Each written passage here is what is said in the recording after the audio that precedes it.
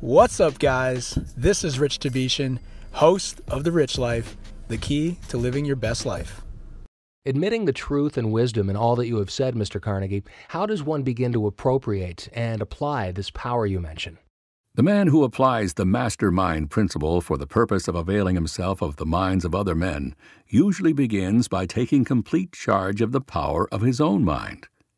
I will tell you more of the process by which this is done when we reach the lessons on initiative and self-confidence. But right now I wish to emphasize the importance of an individual's removing self-imposed limitations which most people set up in their own minds. In a country like America, where there is an abundance of every form of riches, where every man is free to choose his own occupation and live his own life in his own way, there is no reason why any man should set low limitations on his achievements, nor be satisfied with less than all the material possessions his personal desires demand.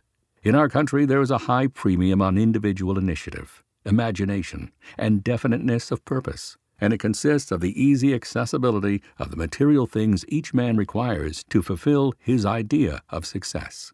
Here a man may be born in poverty, but he does not have to go through life in poverty. He may be illiterate, but he does not have to remain so. But here, as in every other part of the world, no amount of opportunity will benefit the man who neglects or refuses to take possession of his own mind power and use it for his own personal advancement.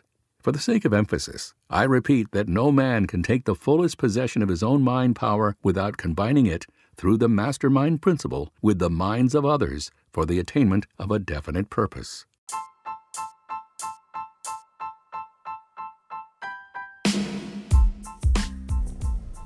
Thank you for joining me on this episode of The Rich Life. Please remember to subscribe, share with a friend, leave a review, and reach out to me on Instagram at YoRichieRich or at RichSellsCHS.